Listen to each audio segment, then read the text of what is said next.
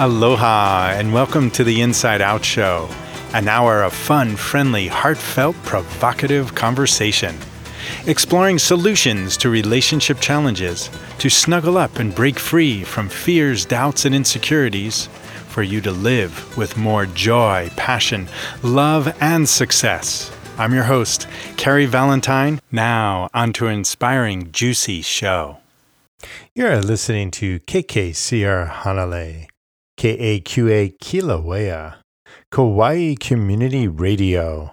We are heard on the FM dial at 90.9 in Hanalei, 91.9 island-wide, 92.7 in Moloa'a, and 88.9 in Honolulu. We are streaming live 24/7 at kkcr.org.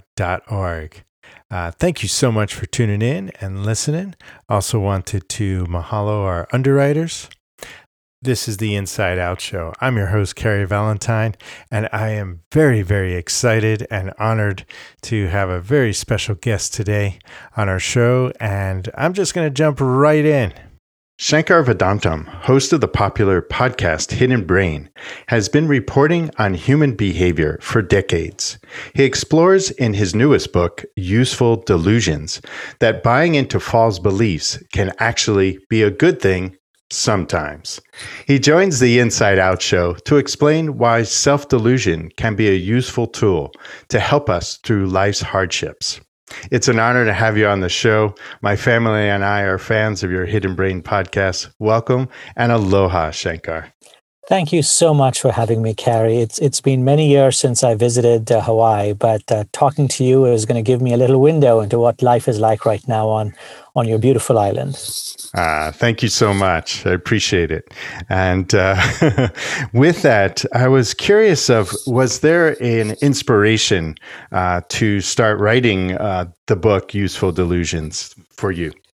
You know, the inspiration for this particular book came from a story that I reported first for This American Life and then later on for Hidden Brain, looking at a con that unfolded in the 70s and 80s. And the con involved a really remarkable story, but what was most remarkable about it was that it involved the self-deception of many people who were essentially the victims of the con. And we can talk more about that story if you like, but that story in many ways was the genesis for my interest in the subject of self-deception and the ways in which self-deception can do both great harm as well as potentially great good in our lives. Yeah, that's wonderful. Why don't you expound upon that story a little bit for our audience? Sure. So in the 70s and 80s, a balding, middle-aged man in Illinois, whose name was Donald Lowry, he was a writer. He invented various characters, young women, and he called these women angels.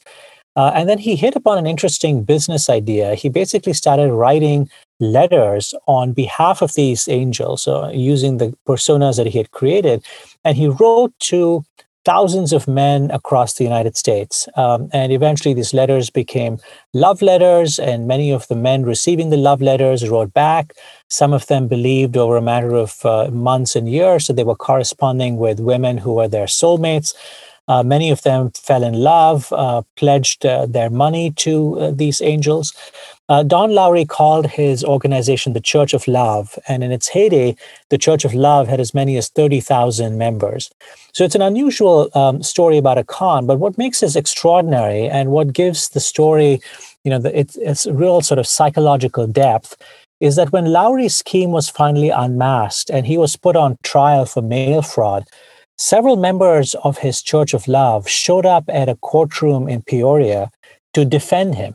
And I found this to be remarkable. Why is it when the con has been revealed, why would the marks show up to defend the con man? And several people on the witness stand said that the Church of Love had kept them from alcoholism and depression. A couple of people said the love letters from the angels had saved them from suicide. And as a very logical and rational person, I assumed that, the people who fell for the con were just simpletons. They were fools. But after reading the reports of what happened during that trial and interviewing several of the members, I came to have a more nuanced view of what people took away from the love letter scheme, and then to think in more complex ways about the larger subject of self-deception itself. With that, in your research, how have you found that decipher between delusions and reality with the brain? What have you found that to work in between those two elements? Yeah, so as I said, I'm a deeply logical and rational person. I've been a science journalist for many years. I believe deeply in science and the value of science. But after reading the story about the Church of Love, and I started to find, pieces of evidence that contradicted the way that I was seeing the world, and contradicted it in this way. I think of myself as being very deliberate. I think of everything that I'm doing as very rational and very logical. But it turns out there are a variety of scientific studies that suggest that the line between delusion and reality is much thinner than many of us imagine. Now, most of us find it very difficult to see delusional beliefs when we ourselves have the delusional beliefs. But it turns out delusional beliefs are actually quite ubiquitous. They're shared widely among many, many people. One of the hallmarks, of course, is that when you're the one who has the delusion, it's very hard for you to realize that you're having a delusion. You see it as reality. But let me give you sort of the very simplest of examples, just at the level of the way at which the brain works. At any given moment, your eye is taking in, a huge amount of information, but only a very, very small fraction of that information is actually transmitted to the brain. And the brain, in fact, processes an even smaller fraction of that information. So of the billion bits of information that come flooding into your eye at any given moment, the brain is processing about 40 bits of that information. And the reason it does all this filtering is because over the course of millions of years of evolution, your brain has learned it's actually better off. It's more functional, focusing on this narrower subset of the information coming in through your eyes. So what your brain is perceiving might not exactly be reality, but it turns out that perceiving a delusional version of reality is actually highly functional. It allows us to get through our days efficiently, allows us to focus on the things that evolution cares about, things like survival or raising our children properly to adulthood. You speak about people who are dealing with, let's say, depression and things of this nature. Yeah. Sometimes have a better sense of reality than others. What have you found to make that, real for them?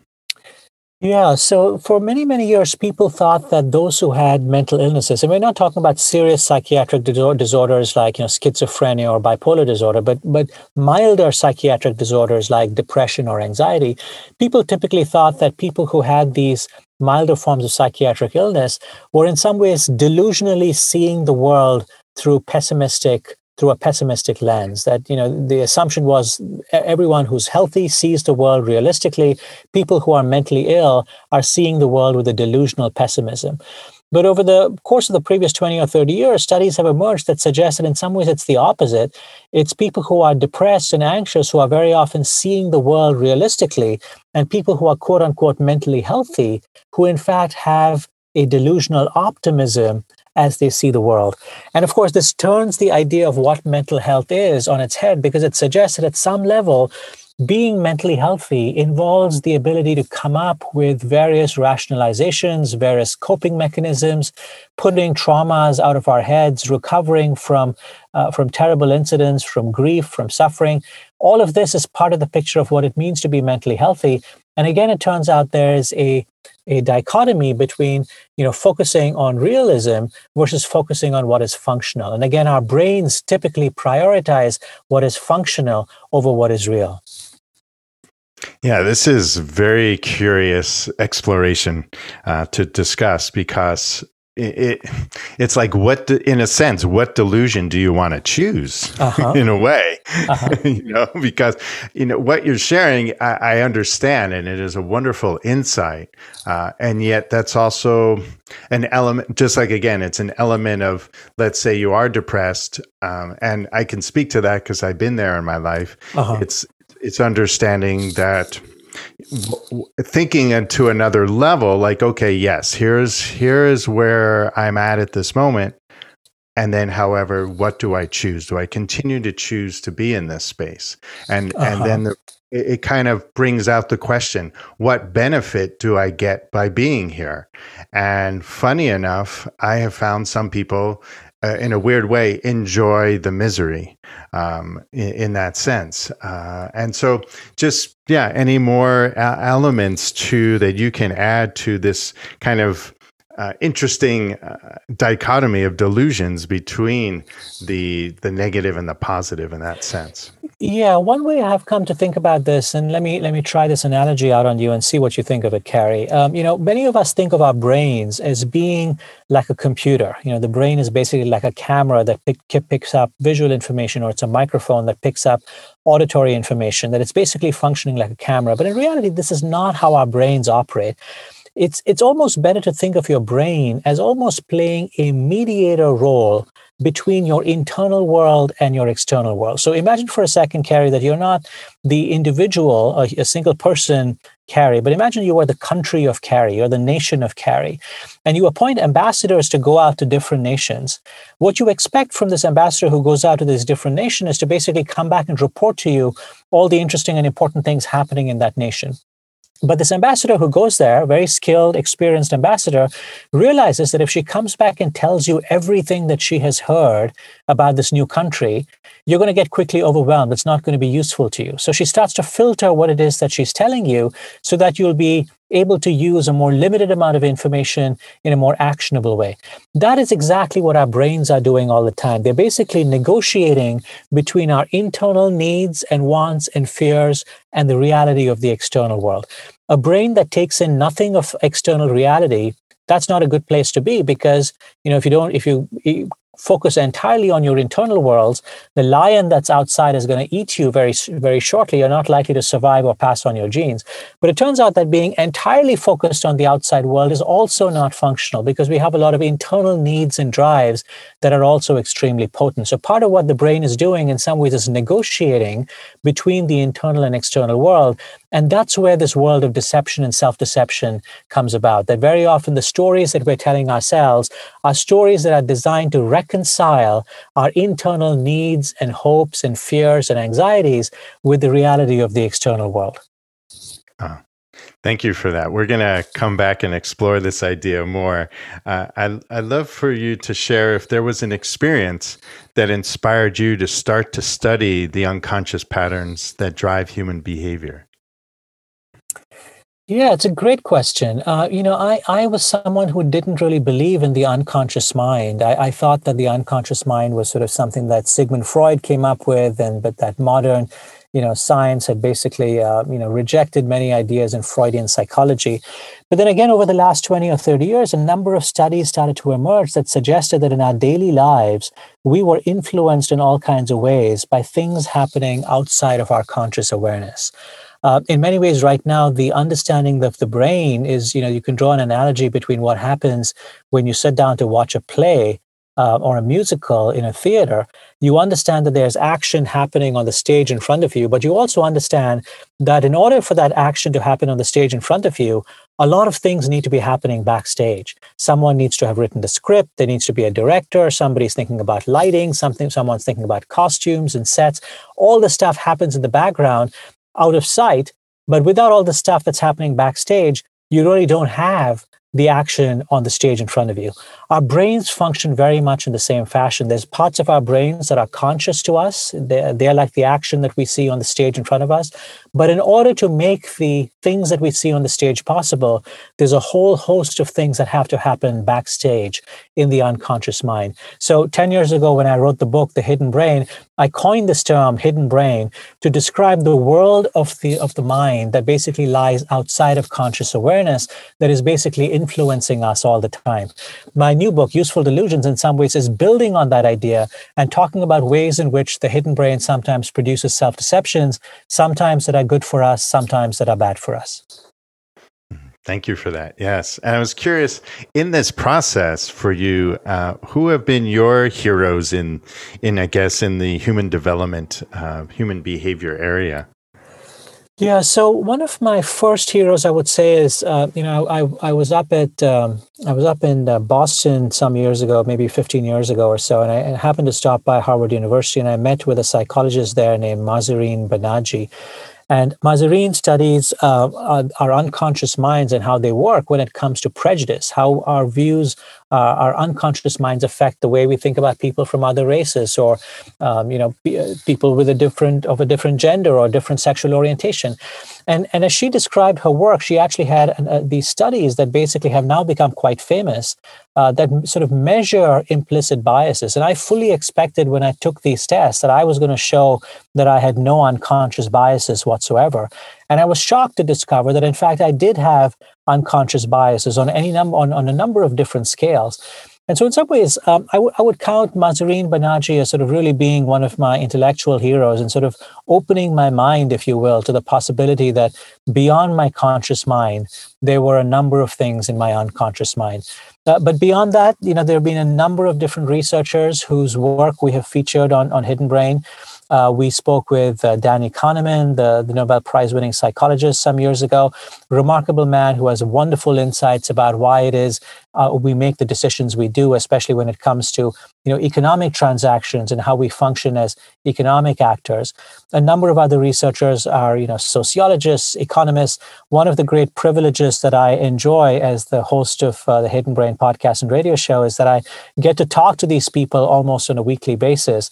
So I feel like almost every week I come by 2 or 3 ideas that almost literally blow my mind, which is a source of huge delight and satisfaction for me. That's wonderful. It's great to be doing work that you love and keep it, expanding yourself. If you just tuned in, you're listening to KKCR, Kauai Community Radio. This is the Inside Out Show. I'm your host, Kerry Valentine. And if you have questions or comments you'd like to make, feel free to reach out to me at insideouthost@gmail.com. That's insideouthost@gmail.com. I am delighted and honored to be having a wonderful, provocative conversation with Shankar Vedantam. Shankar is the host of the Hidden Brain show, heard on NPR, which explores the unconscious patterns that drive human behavior and questions that lie at the heart of our complex and changing world. By hosting the Hidden Brain, Shankar is marked by a commitment to scientific and journalistic rigor, and a deep empathy for the guests that come on the show and the audience that listen to the Hidden Brain podcast, which was launched in 2015 and is one of the nation's fastest growing shows with 2 to 3 million downloads per week. The Hidden Brain podcast is heard on more than 350 public radio stations on NPR. I'd love to take a moment to step back and explore. You were an electronics engineer studying that in India and then received a master's in journalism in Stanford University. I was curious of how the arc of experience came about to create the Hidden Brain podcast or the Hidden Brain show at that point on NPR. Yeah, so I've always been someone who has an interest in human behavior. And I don't think I quite labeled it as such, but I was always interested in human behavior. I remember when I was very young and I would go to get-togethers, parties with friends, there would be a part of me that would be in the party enjoying myself, but there would also be a part of me that would be observing the others at the party and observing how people interacted with one another, how they responded to one another. I was always curious when someone is angry, how do they respond? Why does one person respond one way? Why does another person respond another way? So in some ways, I've long been a student, I think, of human behavior. I've been fascinated by human nature and why people do what they do. My background in engineering, I think, was in some ways a detour, but was a useful detour because it taught me many useful things about science and mathematics that have turned out to be quite useful to me in my career as a science journalist. So when I went into journalism, I first became a general interest science journalist. I covered any number of different things, all the way from, forensic tests in the criminal justice system to biology. Eventually, I started gravitating to writing about the brain and the mind. I covered mental illness and neuroscience for many years at the Washington Post. And I was drawn to the mind, I think, partly because when it comes to science, the biggest mysteries that are out there really have to do with the mind. I mean, we know so much more about how the heart works or how the kidney works or even how the immune system works compared to how the brain works. It really is, in some ways, one of the biggest mysteries that is out there. And I think this combination of my interest in human behavior, the mysteries that wait to be explored in the brain, and the ability of the social scientists to study things that are of interest to people. Why do people do what they do in their daily lives? The combination of these three things, I think, are what produced the book and then later on the podcast, Hidden Brain. Beautiful. Thank you for that. In a recent interview on Hidden Brain with psychologist Tara Lombroso, you both were exploring the stories we tell ourselves. Uh-huh. And Tara was sharing that we may have a certain belief about something, but it's also important to explore the opposite side of that as well and look for ideas that are valuable to support the other side of the argument. That being said, in your research, have you explored the world of doubts and specifically how doubt is often looked as a, quote, negative? Mm-hmm. But if we give this argument that we're talking about to look at the other side, mm-hmm. then what if we consider that doubts are actually positive mm-hmm. and just cloaked in the apparent negative, and that they're actually wanting the best for us, and they show up negatively to challenge us to kind of rise up to actualize our greatest goals and dreams? Yeah, Can you share about anything on that? Yeah, I love the question, Carrie. In some ways, I wish we could take what you just said and put it on every cable television channel show in the United States. Because when I watch cable TV on the evenings, this is the thing I'm often struck by, which is that no one expresses doubt. No one expresses doubt of any kind. Everyone is so sure of themselves. The interview that I did with Tanya Lombroso, and it's sort of interesting that you brought that up. So Tanya Lombroso is someone who studies how the brain, in some ways, is a storytelling machine. We understand our place in the world. We understand the things that happen to us in the world. We understand these through the lens of stories. And so our minds are very adept at coming up with stories that explain the things that we see. Now, usually this is a very useful ability. It allows us to navigate our worlds very successfully. But when it comes to things like politics, especially, it has a real downside, which is when we see things in the political sphere, or we see things in very controversial areas, we very quickly leap to conclusions, and we are very sure that our conclusions must be the right conclusions. I wholeheartedly agree with what you're saying.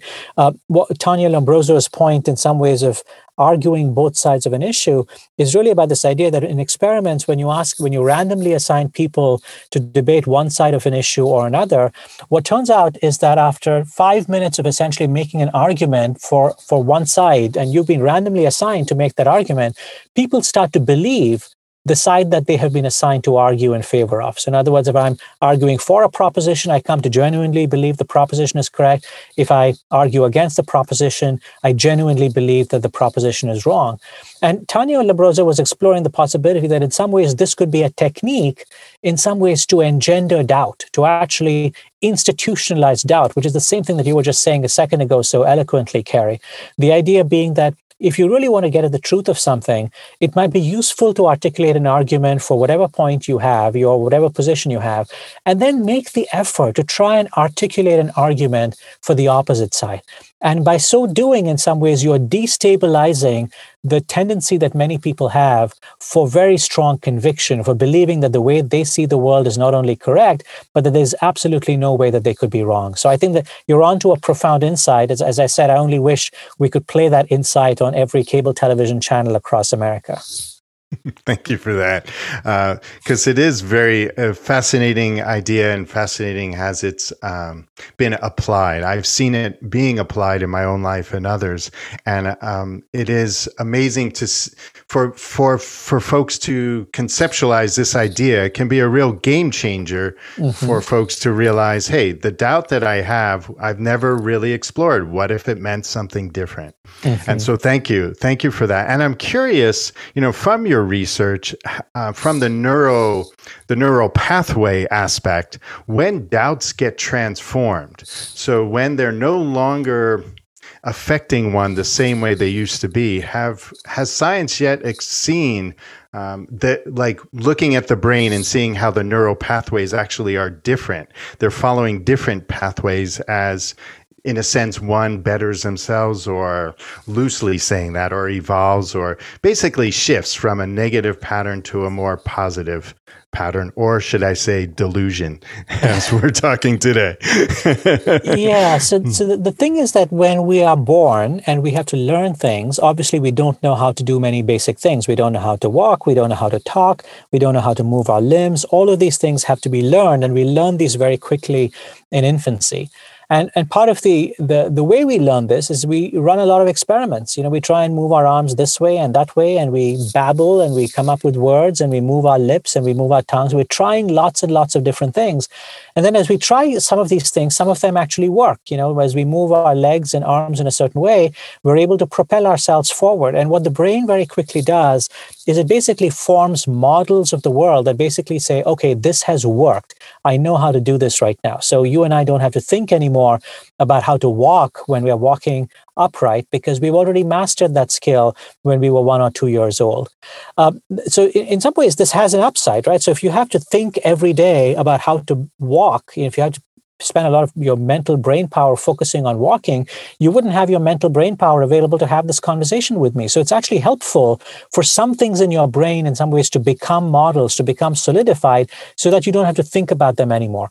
The problem arises when we do the same thing with many of our beliefs and our views, because at that point, we become calcified. Our political orientations become certain. Our views on controversial issues become really certain. We start to become inflexible. So the same thing, models on the one hand can be very powerful in that they can save us time and effort, that we don't have to relearn something each time we're trying the activity. But models also have the risk that sometimes they can end up prompting us to be calcified. So in some ways, human behavior is always this delicate juggling act between these two forces. On the one hand, you want to have certainty. On the other hand, doubt is actually what leads you forward. I'm not sure, in terms of the question that you asked, whether there's neurological evidence about the difference between what the brain looks like when it's experiencing doubt versus experiencing certainty. I don't think we're at the level of granularity to really understand the neural pathways that are making that happen. I think right now we're much more at a psychological understanding. We can see evidence in psychological studies of how people behave in certain ways. Thank you.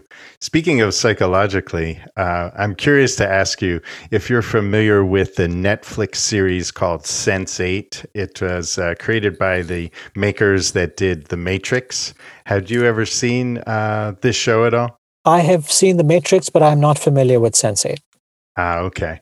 I'll just share with you and for the audience, it's a very interesting take on the idea of human potential, where people from around the world are born with this connected intuitiveness, emotionally, mentally, and centrally, so that they're exploring this group of 8 people around the world born at the same moment in time, and they share this common essence. So as one is going through an emotion, the other around the world is actually feeling it, and they serve to help each other through challenges. It's I think if you check it out, you would enjoy it. It's a very interesting exploration of what's our potential.